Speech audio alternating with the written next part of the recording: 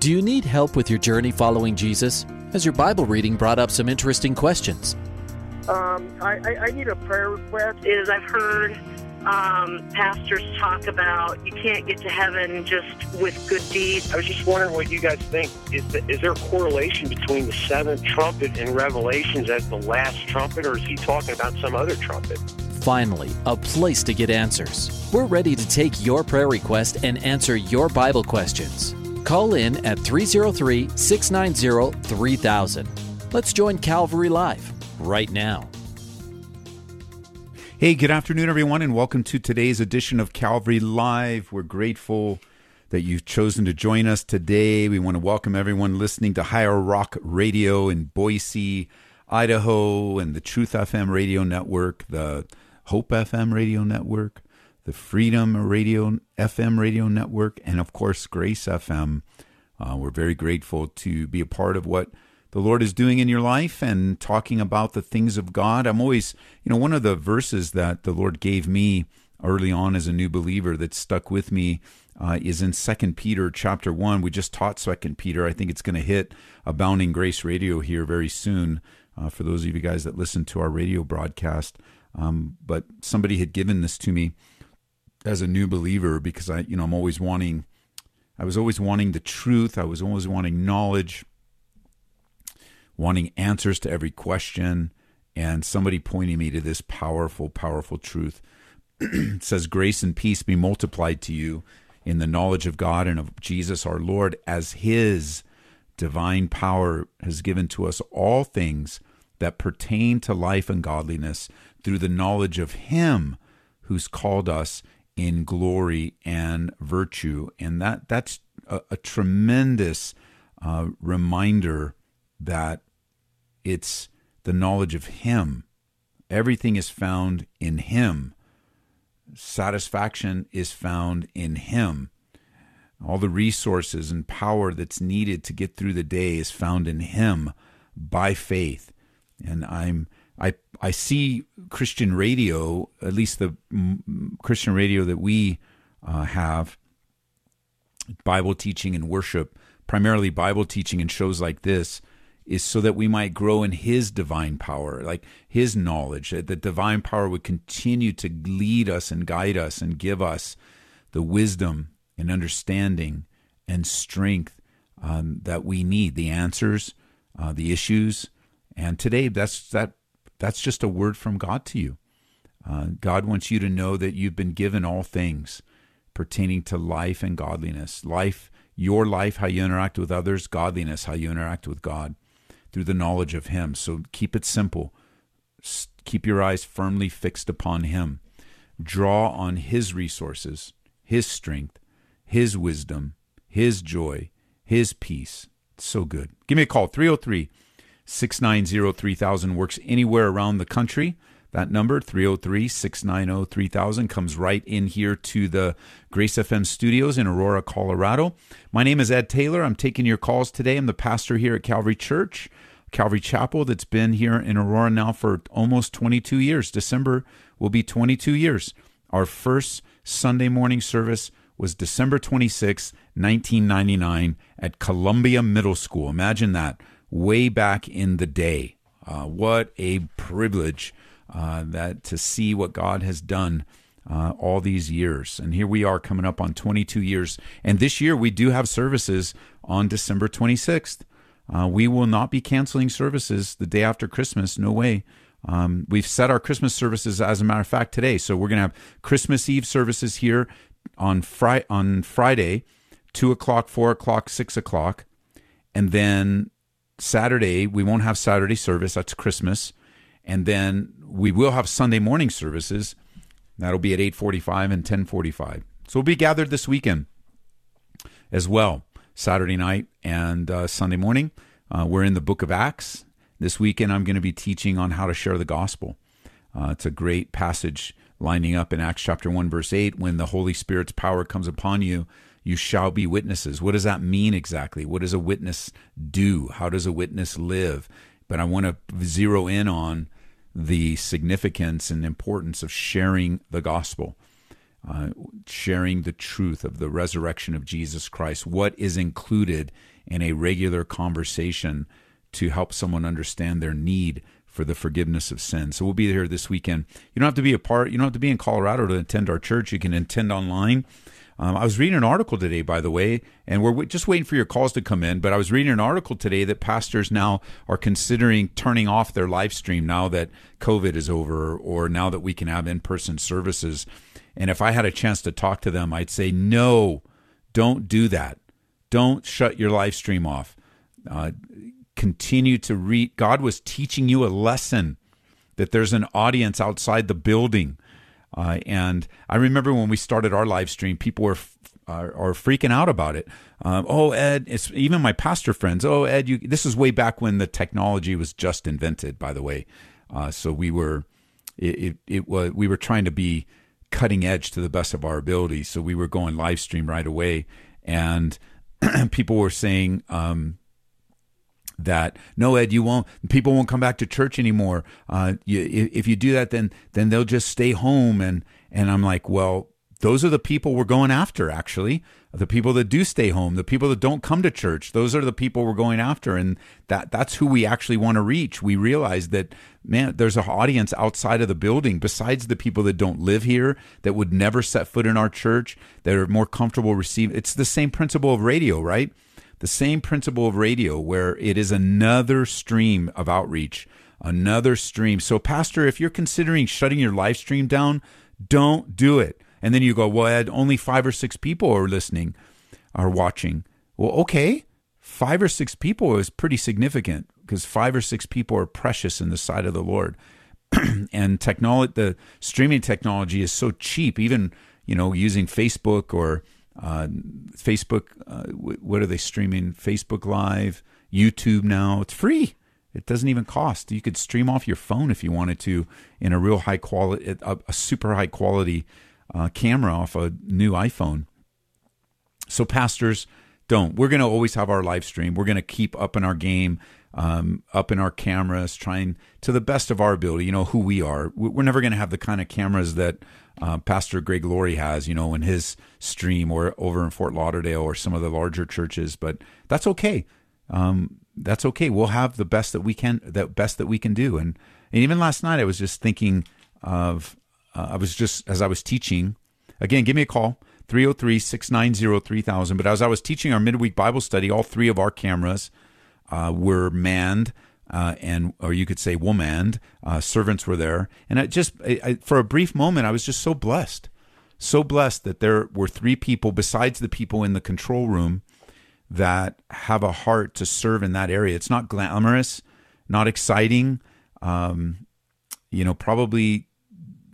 boring perhaps, because you can't really you can't really pay attention to the Bible study, but then you can't, like you're running the camera, but that's their ministry.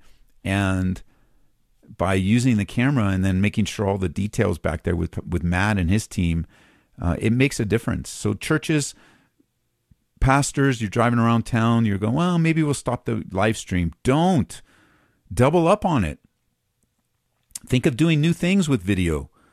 Think about starting a YouTube channel. Think about starting a radio ministry. Think about the shut-ins, the people in prison, the hospitals. There's a lot of people that God has uniquely gifted you to reach. Go deeper. Don't pull back. And I couldn't believe my ears. Pastors, now that people can come back to church, we're not going to do live stream anymore. What was the point? And then on top of that, I was talking to my wife today about an area of town here that there was a conversation with a pastor that said, what are you guys doing for outreach in this area? And the pastor said, we weren't doing anything before COVID, and we're definitely not going to do anything now. And we're like, what? What do you mean you're not going to do any outreach? You're in the community. What do you mean you're not going to serve the poor and the needy and the hurting, or whatever God's called you? Churches can't do everything. Let's just settle that. Every church can't do everything, but no church can do nothing. And don't forget that. So it's same with believer. As a believer, not every believer can do everything, but no believer can do nothing. The Holy Spirit dwelling in you will move you to action. 303-690-3000. Loveland, Colorado. Chris is on the line. Welcome to the program. Hey, Pastor Ed. How's it going? It's going great. Good. I just had a question for you. So, as a Christian, I've stumbled in sin before, and sometimes even willingly. And I've kind of struggled with the idea of how do you know if you've kind of gotten your heart to like an Esau, and unable to find repentance again? Well, that's a good question. That's an interesting way of asking the question, because my first thought, let's say you're in my office and we're just talking, I'd say, you're not Esau. You won't be. You aren't Esau, so your life isn't his, and you don't need to be concerned about becoming Esau, because God's doing a specific work in you. And then, of course, your comparison. I would say your comparison is you're in my office talking about your sensitivity to the Lord, or not my office. You're on the phone right now. It's like being in my office, and you've got a sensitivity to your sin. You've got a sensitivity to the condition of your life.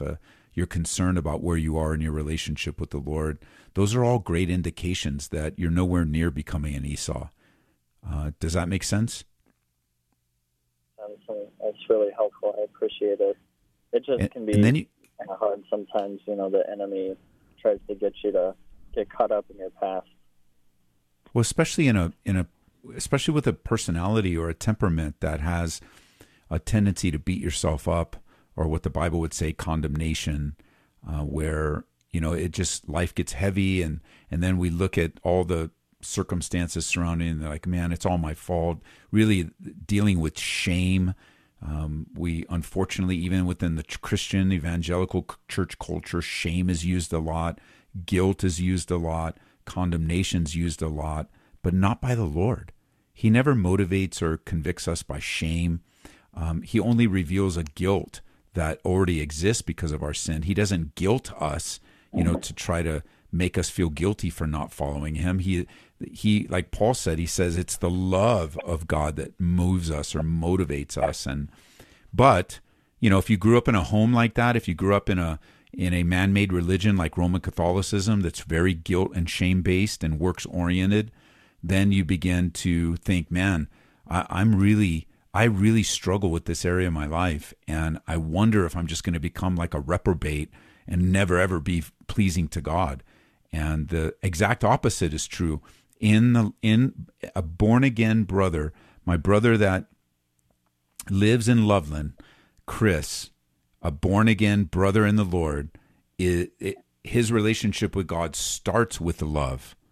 It starts with his unconditional love through the blood of Jesus Christ, that your identity is as a son, your identity is as a saint, your identity is as a member of the family of God. And then under that umbrella, you have to deal with your own circumstances. But we usually flip that around and look at me, I'm a sinner, I'm horrible, I'm never going to amount to anything, and maybe I'm not saved after all. But rather, we have to flip that around and start with what God's identity is. As a matter of fact, if you email me, I'll send you a list of, I did a couple Bible studies on this as well.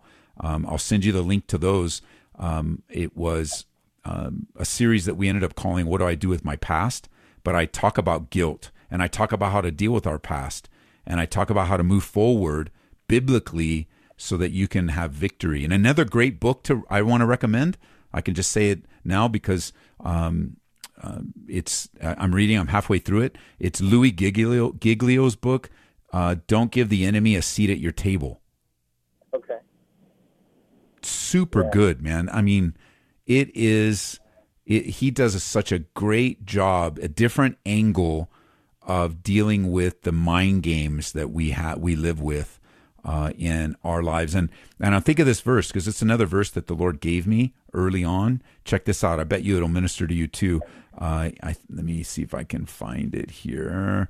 It is, this is so good. You should memorize this, okay? And then I have one more thing to share, and then you can follow up. But in 1 John chapter 3, verse 20. It says, "For if our heart condemns us, God is greater than our heart, and he knows all things." And so when we do get into that condemnation vote, or we have failed, I'm not minimizing your sin. I'm not minimizing the consequences of the behaviors and some of the things you've been into or thought or did. We need to deal with those. We need to repent from those and not minimize them like no big deal. They are a big deal. That's making it worse for you when you're in this area. But the idea that you want to grow is good. It's now you want to approach it with what the Bible says, godly sorrow. Godly sorrow is super important, not worldly sorrow or human sorrow. Human sorrow is more selfish. Woe is me. I'm such a bad person. I'll never amount to anything. That just leads to disaster. But godly sorrow is, I've sinned against a holy and awesome God, and I have genuine feelings and thoughts of remorse, and I want to forsake this lifestyle, and I want to live my life to please God. And you need to know the difference between those two as well, because worldly sorrow is sometimes confused for godly sorrow, but it doesn't lead anywhere. It just kind of leads to more sin.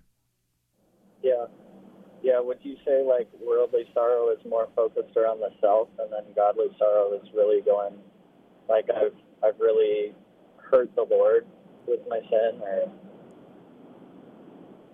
yeah, it is. Worldly sorrow is kind of like, like a criminal that gets caught and is convicted and goes to jail. And then there's, oh man, I can't believe I did this. I'm in jail again. They're just beating themselves up. I mean, they're on the right track of they shouldn't like it. They shouldn't want to be there. They shouldn't get used to it. But then they just beat themselves up. I'm such a horrible person. And okay, bro, okay, enough is enough. Say it once and be done with it. Now, what does God think?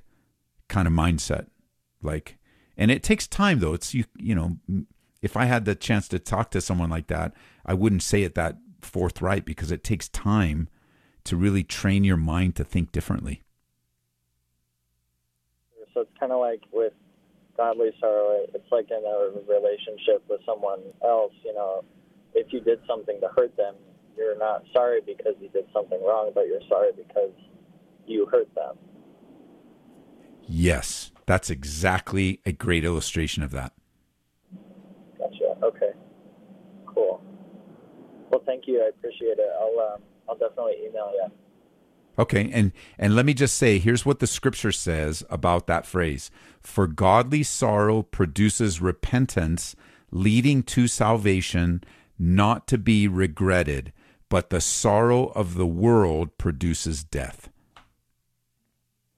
Yeah. And it's, where am I? 2 Corinthians chapter 7. Yep. Okay. Thank you. You're welcome, bro. All right. God bless you. 303-690-3000. Stephen, Denver, Colorado. Welcome to the program. Yeah, how's it going? It's going great, man. Good, yeah. So I just the topic that was about yesterday with that young lady in high school with LGBTQ stuff going on brought me to this verse along those lines. First Corinthians 6:18, where it says, "Flee from sexual immorality. Every other sin a person commits is outside the body, but the sexual immoral person sins against his own body." And in the past, I've been involved in different ministries and different churches, and people may confess things and say things about, these topics. And I'm just trying to gain an understanding. It almost seems like in this terminology that there's almost like a greater weight to the sin or the sexual immorality, I guess, that people are committing, whether it's homosexuality or other just sleeping around, or you know what I'm saying. So I'm just trying to understand, like it, in God's eyes, all sin is the same, but obviously there's something more specific or different here on the sexually immoral sin. Yeah, when you approach the scriptures, you're right. Jesus Christ, he died for the sins of the world. And the sins of the world in plural, we kind of categorize them, right? White sins, black sins, blue sins, little sins, big sins, but the blood of Jesus Christ covers them all. There does seem to be in the Bible an indication that there's a greater judgment for certain sins. And I mean that in eternity, like sins against children. Jesus talked about it would be better. He identified them specifically. It'd be better that it would be better that they never stumble a little one, or they'd have a millstone hung around their neck. So there are some sins, even in God's eyes, they're going to be dealt with in a greater way. But generally, sin is sin, and the second part of the differentiation of sins is really the consequence, right? The end result. So sexual sin is described as being, there's an additional weight to that particular sin spiritually that's against yourself. So you are, all sin is really against ourselves. However, there's something about sexual sin, and you're right in all the categories, that is a sin against yourself. Like it's almost like God is warning us to say, look, this is an area that's so special and so sacred and so important that I want to let you know that if you go down this road, you're actually sinning against your own body.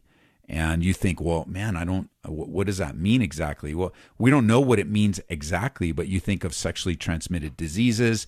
You think of the mental anguish that takes place. You think of the guilt and shame that comes by having relations with someone that's not your spouse. You have the identity issues that we were talking about yesterday, and the twistedness of your mind and the confusion, and really ultimately making a God in your own image.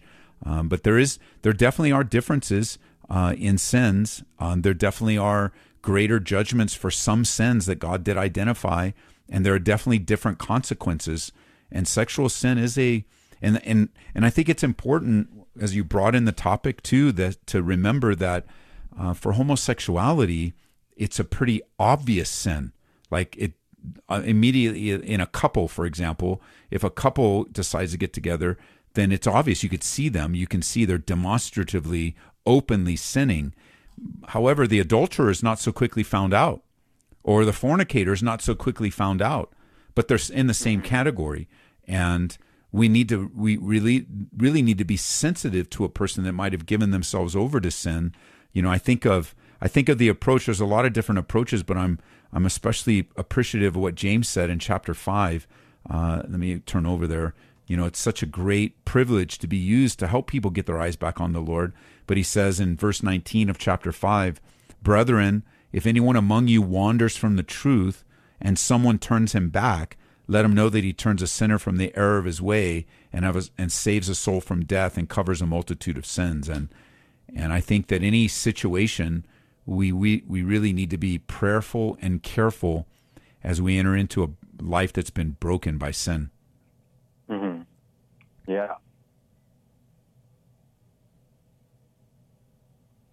Yeah. That I hear you. I hear you loud and clear. I understand what you're saying. And I'm grateful for the guidance. I think as a church too, we really do live hypocritically at times, where we give some sins more attention than other sins, and we just shouldn't. We should be sensitive to the brokenness of sin in general, and we shouldn't neglect to treat sins differently. Like, for example, and this is a common one, but we talk about homosexuality and everyone's up in arms, and they'll make signs and they'll be upset because it's a cultural thing. The cultures embrace that sin, but there's not a lot of emphasis in churches of the sin of gluttony, that lack of self-control, or the sin of gossip, or even lying. Sometimes gossip and lying are overlooked. I don't know about you, but I haven't seen many believers making signs and going down to protest liars or gossips or gluttons. And many times it's because that's the very sins that the church is caught up in. And if we would just admit that we're all broken and frail and cast ourselves upon the mercy of God, recognize that we've all sinned and fallen short of the glory of God, it would put us in a position to come alongside people rather than to hypocritically or hypocritically judge people, because God wants to rescue them. Just like he rescued you, rescued me, he's still on a rescue mission. Amen. Yeah. All right. Yeah, I think that's... God bless you, brother. Really appreciate it. Thank you. All right. Bye-bye. Yeah, it's so good. I think, again, I'm a part of the Christian community, so I'm not pointing the finger. I'm in the mirror here. I just think the Christians, we get caught up in things that are just detrimental and destructive to the gospel. And it's not helpful to the cause of Christ. We're not even following Jesus, even though you say you are. Jesus stepped into messy, sinful situations with a heart of redemption, with a heart of reconciliation. I think of the great obvious, so how about this one? The obvious sexual sin of the woman that was caught in the midst of adultery, which was also a cultural thing. It was also a spiritual thing, spiritual in the sense of the consequences for adultery and all of that. And what did Jesus do, man? He ministered to her. He spoke to the woman and not to the sin. And I think that's super important for us. We need to speak to people, not to sin. A person is not their sin. And I think that's another word from the Lord. It's like a prophetic show today. People are not their sin. They're people created in the image of God. And I know sin is horrible and it's destructive and it's hard to deal with. And sometimes I can't undo the consequences. I can't undo them. And I won't try to undo them. For example, someone that is a registered sex offender, they will never serve with kids in our church. That's a consequence I won't never. And I do believe God can change them. I do believe in repentance, and I do believe in participating in other parts of the body of Christ, but they have forfeited the privilege of being with children. And that is and without question. And at the same time, we can serve them and we can point them back to the Lord and we can help them grow in grace, but without question. And I would be very hesitant if somebody is a thief to put them over the tithes and offerings. It's like, well, that's a consequence of, felonious thievery or whatever. I don't know. So we can't, I think it was Gino Geraci I got this from, but we can't do more than God does, and we can't do less than God does. And we really want to find that place where we honor the Lord, where we are blessing him by honoring him and ministering to him and ministering in his name. So we're coming up. I took a few moments to comment on that because we're coming up on the end of the first half, but I know it's hard to navigate through sinful things, and it's a lot easier. Let's tyranny and let's fight this and let's go after the lost. You'll get a lot more eternal rewards going after the lost, ministering to the hurting, visiting the sick in the hospital, giving a cup of cold water to those in prison. You would make a lot more spiritual progress fighting for the gospel than for some lesser thing. We'll be right back.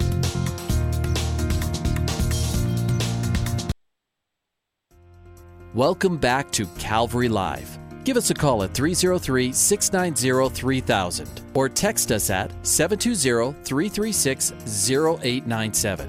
Let's join Calvary Live right now. Hey, welcome back, everyone. Second half. I'm always shocked how fast the show goes by. Welcome, everyone listening on Hope FM, Truth FM, of course, here on Grace FM, Freedom Radio. In Boise, you guys are Higher Rock Radio. Welcome back to the program. My name is Ed Taylor. I am the pastor here at Calvary Church in Aurora, Colorado, a Denver suburb. We've been here 22 years this December. Amazing. What a privilege. You guys listening on another network other than Grace FM, remember, you're hearing this 1 week delayed. What that means is call anytime the show is on. You'll talk live to the audience listening online in Grace FM. And you'll talk live and we'll answer your question, and then you can listen to your station next week and hear yourself on the radio. We just had a phone call today, Kevin and I, with our friends in Boise, talking about getting the technology ready to go live in Boise. Then we'll go live on Freedom Radio. So we're working that really well. We're looking forward to what God may have. So you guys on Grace FM, you've always been live. Unless you heard at the beginning, there's an encore. Sometimes I'm away or we don't have anyone to fill in, so we play an encore presentation. But otherwise, it's a live broadcast, and we're grateful to do that. So let's go back to the phone lines. Broomfield, Colorado. Larry, welcome to the program. Good afternoon. Larry, you're on the air. Hello. Hi. Good afternoon. Thank Good you afternoon. for the call. You're welcome. A few years ago, I had a youth pastor at the church I was going to told me, I forget how it came up, but he was convinced that the devil goes around healing people. That was his way he could explain supernatural healings in other countries that God was not actually specifically asked for. And I just couldn't convince him of it otherwise, so I went to our head pastor with him to talk to him about it, and it turns out the head pastor was in complete agreement with him. And he tried using Job as his biblical answer, saying, God gave Satan all power, so of course he goes around healing in these foreign countries. I ended up leaving the church over that. I just simply do not believe that, but I wonder what you thought. Well, I don't really have a stronger word to use on live radio, so I'll just use this word, or words, utter nonsense. It just absolutely utter unbiblical nonsense. I think of the character and nature of the devil. The Bible says Jesus said he came to what? Kill, steal, and destroy, and heal. No, he didn't say that. Yeah. The nature of the devil is anti-God. He comes to destroy lives and kill and destroy and hurt and demonize and infect, and for unbelievers, he indwells them. But God, his nature, his name, one of the names that God gives to himself, the only source of true healing, Jehovah Rapha. I am the Lord who heals. And I couldn't agree more. I just it astounded me. I became speechless and just I ended up leaving within days of that. I just couldn't. I've been reading the Bible for 30 years. I've been pastoring for 26 years or so, 25 years, and I've been doing this show probably and shows like this for 10 years, 10, 12 years, something like that. And I'm telling you, there's always a first, because I'd never heard of this before until you shared it. I have never heard of this, and because it's so far out of the realm of belief. Yeah, I cannot come up with a. Yeah, I'm still speechless over it. Yes, it still dwells in my head years later, and I just every now and then something will come up that'll trigger that. And today, when I heard you ask, for callers, a little voice I'm glad you did. Hey, you know what? Call and see, and I'm glad that. Thank you. Oh, you're welcome. Thanks for holding, Larry. God bless you, man. Thank you. All right, bye-bye.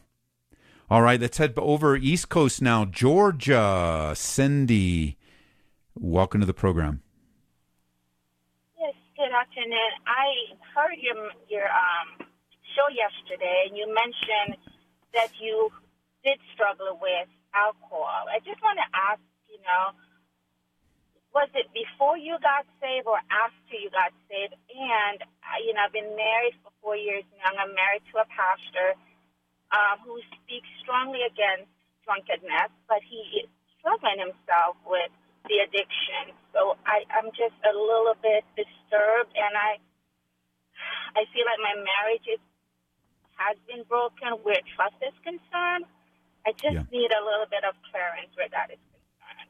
Well, first of all, thank you very much for calling to clarify, because I wouldn't want to be misunderstood. My sinful behavior involving alcohol and drugs all occurred before I was born again. And I took my first drink of alcohol graduating between 6th grade and 7th grade. And I took my first drug in the 7th grade, and then all the way through until I was 23. It just got progressively worse, and it was very, very horrific and bad. And when I was born again in 1991, I was delivered immediately from any of those substances. I haven't had any drink or anything since 1991 as a believer. And I do believe it's God's will for pastors. I mean, I think it's God's will in general for us all to stay away from alcohol and drugs. I think it's wise. I don't think it's a sin necessarily to drink a beer here and there, but to be drunk definitely is. To what the world considers to be an alcoholic is definitely sinful, and we are to stay away from it. But for pastors, Cindy, we're even called to a higher calling, and the higher calling is to live a sober life, not only for ourselves but as an example to the flock. And I would encourage you to have that serious conversation with your husband, and if necessary, get involved the elders of your church that hold your pastor husband accountable, so that we can get him the help that he needs, so that he can be all that God wants him to be.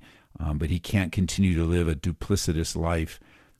He needs to come clean and be right with the Lord. The Bible says if we walk in the light as he is in the light, we have fellowship with one another, and the blood of Jesus Christ cleanses us from all sin. And so, as a pastor, none of us are going to have perfect lives, and God isn't requiring or requesting a perfect life, but we're also not to live a hypocritical life. We have control over that. We can't be perfect, but we do have control of whether we're hypocrites or not. Absolutely, and and he did seek help and admitted himself for 8 weeks. Good. But Good. The situation just keeps bringing back its face into the atmosphere of, it's like a yearly reoccurrence of him falling back into drinking. And it's very sad, but the trust is just not there, because it's like this is the 4th year, and it's like every year it's the same thing. This is the last time, and it will never happen again, and it happens again. Well, have you talked about him taking a temporary leave from the pastorate so that he can really address these things? Because the spiritual warfare of a man that stands in the pulpit, it makes things harder and more challenging, and I think that getting help from the outside, like if this is a recurring thing, then he really isn't walking in the victory that's his. We really don't want him to be hypocritical, because he's going to heap more judgment on himself. The Bible says, let not many of us become teachers, because we'll receive the stricter judgment. So his personal walk with the Lord, his love for you as a husband, and his care within the marriage is far more important than his position as a pastor. And I would hope that he would get the final, because God can give him victory. I'm living proof. Not only have I been delivered, but I have no desire. And even through some of the triggers, that the reason why this is occurring yearly is because there's some trigger in his life. There's something that triggers it, and that really gives him the heavy temptation, and he just goes for it. And it could be a hurt. It could be it's something he's been carrying from his childhood. That doesn't mean that he's trapped by that, but like if he has some trigger, and he just indulges the flesh when that trigger comes back. And unfortunately, the flesh could destroy him, because alcohol is never satisfied. The flesh is never satisfied.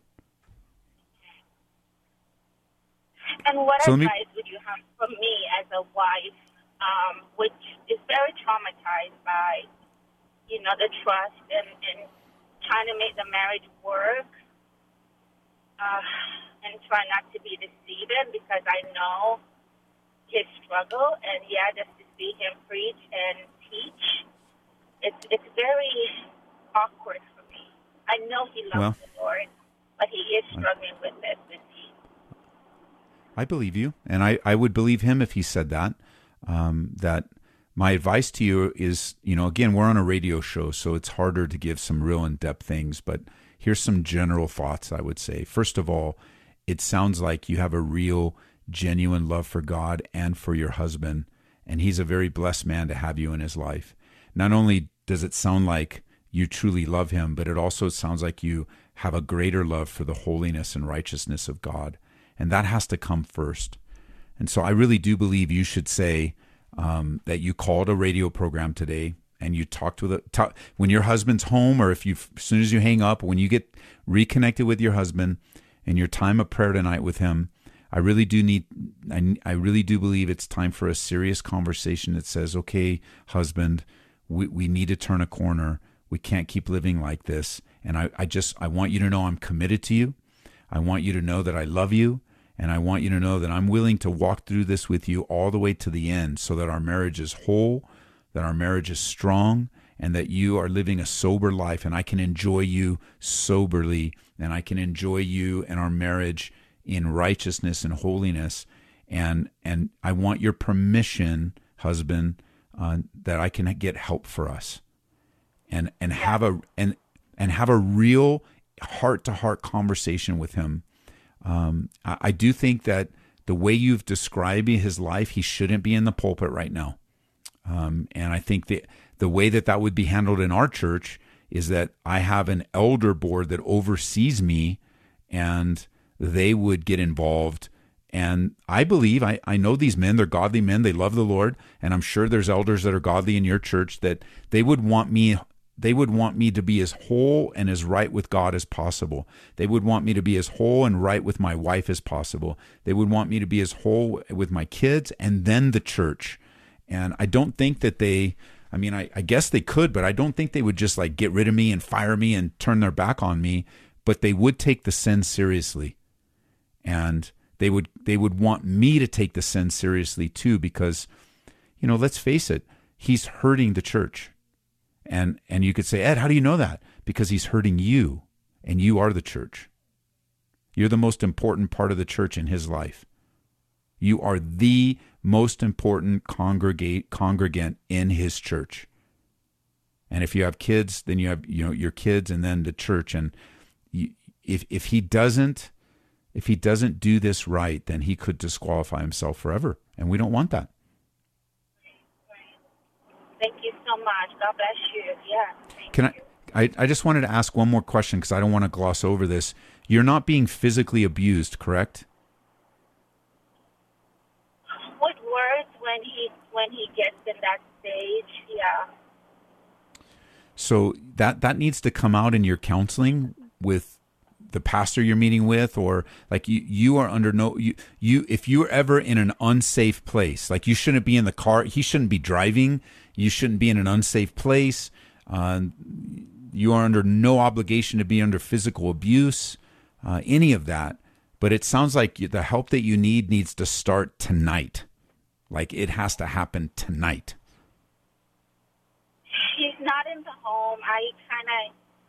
It's a bad situation because it sounds like it. Angry. Yeah, I feel angry, and I told him my relationship with the Lord comes first, right? So he's not in the home because I just cannot have it around me. I feel very angry towards him. I feel very upset to the point where I'm trembling, and so he's not currently in the home because I advise him he has to get out. He has to seek out for himself first. Yes, I think there's wisdom. The Bible says that we can separate for a time of prayer and fasting and to come back quickly. But please get the elders of the church involved right away. Would you please do that? I will. Thank you. Okay. Let me pray for you. Father, I pray for Cindy. It's a very hard, challenging situation, but the integrity of your church is at stake. The integrity of this man's life and his marriage and his wife and his family is at stake. And I just pray for him. You know where he is. You know the decisions he's making. You know where he's disconnected from you, where he's disconnected from his wife. And I pray mercy upon his life, but also the conviction of his sin, that he might repent and come to his senses. In Jesus' name, amen. Amen. Okay. God bless you, Cindy. Bye-bye. All right. And it's October still, right? So it's Pastor Appreciation Month. And, Cindy gave us a little glimpse into some of the challenges that pastors face, some of the difficulties that are in their marriage. And it's just a good reminder that pastors are real people. They have real marriages. I think I might have mentioned this last night in our Bible study. There's whether they, even if people want to call themselves that, there's no such thing as a celebrity pastor. The word minister, doulos, is the exact opposite of celebrity.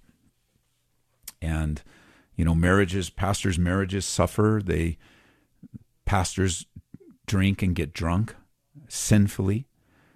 Pastors' wives drink and get drunk sinfully. And this is where the leadership of the elders of the church must take place. This is where the elders must come together and make the right decisions for the health of the church, including the pastor and his wife, because they're a part of the church. But would you just pray for your pastor? Last night, we prayed for our pastors in our services. They're just normal people with normal issues. We're not superhuman, but we do have the supernatural power of God in us, and we're grateful for that. So, the Lord is... Just pray for your pastor. I guess that's the best thing. Carrie in Centennial, Colorado, welcome to the program. Yes, hi, Pastor Ed. Thank you so much. The reason for my call today is I was wondering, if you can give some advice or where I work, they are allowing employees to dress up for Halloween tomorrow. Okay. There is an individual who I work with who is a male, and but dresses, wears makeup, wears high heels, considers himself a female. I guess, people have been kind of discussing their costumes and what they're going to wear, and he's going to come in dressed up in a dress as a female, and so that, he really is appearing as a female. And I just feel so uncomfortable about it. But I don't want to say anything. It's just an awkward situation. It's totally against my belief system, but sure. I want to be more, like Jesus, where he, when he sat and ate with, prostitutes or sinners or tax collectors, that he was looking at their heart. And, I feel like I've been praying about it all day, and I just am so conflicted but confused as to how to even address the situation, or even if I need to. What do I do? Well, I don't think you need to do anything. I think that you would, if there's going to be some kind of meal that you have together that you can pray for and ask the Lord to give you the strength to die to yourself and simply sit at the table with them and eat, share a meal. One of the things that's super important that will help us is just to speak to the person and not to the sin. And of course, with some people, that's going to be more challenging. A cross-dressing person, someone that's outwardly offensive to our own beliefs. Of course, that's going to be challenging. But as much as we have the freedom to follow Christ, God has given him the freedom to rebel against Christ. And if we can understand that and grasp that, hey, I was there myself. I didn't cross-dress or anything, but I was a rebel. Like, I have my own sins. I was as far from Christ as I possibly could have been in my entire life, and God still reached me. And I know it's self-offensive. I know it might, words like it disgusts me. It's hard to see, hard to look. All it is. Those are all true, and we can just give those to the Lord. But He's my coworker. He's created in the image of God. Maybe he gets treated by this. Maybe you're going to be the one Christian that doesn't treat him like all the others do. And yeah, you might have to. You might have to. Let me say something. Let me put it a different way. It's another example. Let's say I'm delivered from smoking, And I used to smoke a lot. When I got saved, I stopped smoking. So when someone smokes around me, it makes me gag. I don't like it. I don't want to be around it. I don't like the smell or any of them. But I have been around. I worked with smokers. I worked in an industry where they chain smoke packs of cigarettes all day. And I just needed to learn how to adapt myself to be within the proximity of sinners, because I was a sinner too. And so as you look at it, you can almost psych yourself out and go, oh man, I don't think I can handle this. I don't know. I don't think. And before we ever know it, like, to get to know them. And let's say this person, he not only does that, but he also is very mean-spirited and you don't have to subject yourself to that forever. You don't have anything to prove to God. You can be led by the Holy Spirit. You don't have anything to prove to your church. So it's not mandated that you spend more time with someone than necessary, but it's also not mandated or even desired, I think, from God for us to withdraw from some of these demonstrative people that, I remember a couple walking into our church and a couple of gals, and, I greeted them, asked them how they were doing. It was pretty obvious they were lesbian in their relationship, but I'm not going to lead with that, right? I'm going to lead with, how are you? My name is Ed. Welcome. Glad you're here, because I don't know if they're saved. I don't, and I didn't lead with, hey, you guys kind of look like you're living in sin. Are you saved? I'm going to build a bridge with them. I'm going to be available to them. They stopped coming. And one of the reasons why they stopped coming is we teach the truth in our church, and I'm sure it was offensive to them, but I want them to have a taste of to the best of my ability, the genuine, unconditional love of Christ. Not approval of sin, but unconditional love of Christ. Perfect. Okay. Thank you. It reminded me of when, and I'm just trying to go from memory here. I'm still learning my Bible. I'm in there. But when the Pharisees brought the woman to Jesus and said that they caught her, committing the sin of adultery, and he said, you who've not sinned, cast the first stone. I mean, that was the first thing that came to mind. And, I'm not without sin. I'm a sinner as well, and I ask for forgiveness all the time. But I feel like I can be a good presence or, be that good Christian that actually, to your point, treats this individual with that unconditional love. And I think that it is awkward because there is a general isolationist view of Christianity, right? We enjoy being with Christians. We want to hang out with Christians. We like it, Christian events, but we live in the world. And there's this thought too, where you're like, well, if I don't say anything, then I approve of it. No, that's not true. That's not true at all. You don't have to call everyone out on their sin every single time. You don't have to establish that you're a Christ follower and this is not acceptable. It's okay to share a meal with someone and never address the situation. Never address. And I know some people in our church, like some believers, that would probably even say, and I know this is hard to hear, but they'd probably say, hey, nice dress you chose for this, without being offended, and without approving, because they like the dress. But it's a bridge building. It's not like they're not approving of his sins, or I can't wait to what. But it's like, hey, I've never heard a Christian say that before. Like, what do you mean? And it really is to build trust and credibility with someone that's obviously demonstratively wanting to project their sinful behavior on others, and even. We're in a culture now where they want to force you to accept it. But we don't have to outwardly not accept it like every single time. There might be a time where you go, you know what? Would you just stop doing that? Would you just stop saying that? It's offensive to me. Yeah, that's okay to say too. But I think being led by the Holy Spirit, I'm reminded when Jesus sent the disciples out, he said, they're going to put you before magistrates. And you don't need to worry about what to say, because the Holy Spirit's going to give you what to say when you're there. Don't worry about it. God will take care of it. Right. Yes. Wonderful. Thank you, Pastor Ed. I really appreciate that. You're welcome. Let me pray for you. Father, I pray for Carrie, Lord, and many others like her that are in very challenging workplace situations with the culture the way it is. It's no longer hidden sin. It's flamboyant, in-your-face sin. And even with a culture to say, accept it or else. And we recognize that's a hard way to live, Lord. That's a hard way it's a hard world we're in right now. But we're here. And so we pray for help and wisdom. We pray for the presence of your Holy Spirit to give us the words that we need when we need them. I thank you for the different parts of the body of Christ where, I think of that sister would probably make some kind of comment about something to build a bridge.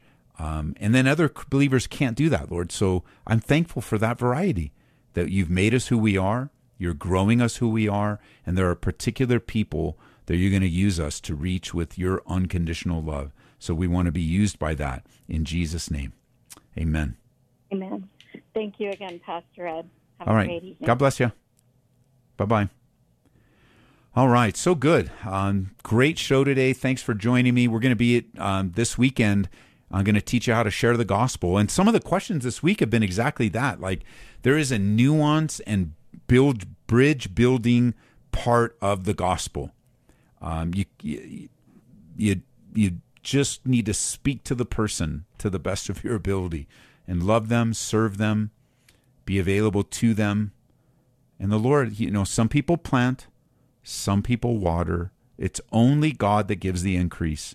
And we can trust God with the situations and the people in our lives. So more information on our ministry here, go to gracefm.com. You're listening to this on another station. Look up their website. I want to implore you, please give to Christian radio. Please, every amount matters, small or large. You guys listening on Grace FM, thank you for giving. And if you haven't, please do go to gracefm.com. And wherever you're listening to this, give to local Christian radio. These are not big companies, big corporations. It's a church running this station. So support that church running this station. And of course, if you're on Grace FM, go for it. If you're on Hope FM, Truth FM, Freedom, Radio by Grace, you guys in Boise, give to your local Christian radio. The Lord will bless it. He'll multiply it. And man, God will be glorified in these last days. For many of you, Lord willing, we'll see you at church this weekend, Saturday night, Sunday morning, calvaryco.church. calvaryco.church. You've been listening to Calvary Live. Tune in next time for prayer and God's Word.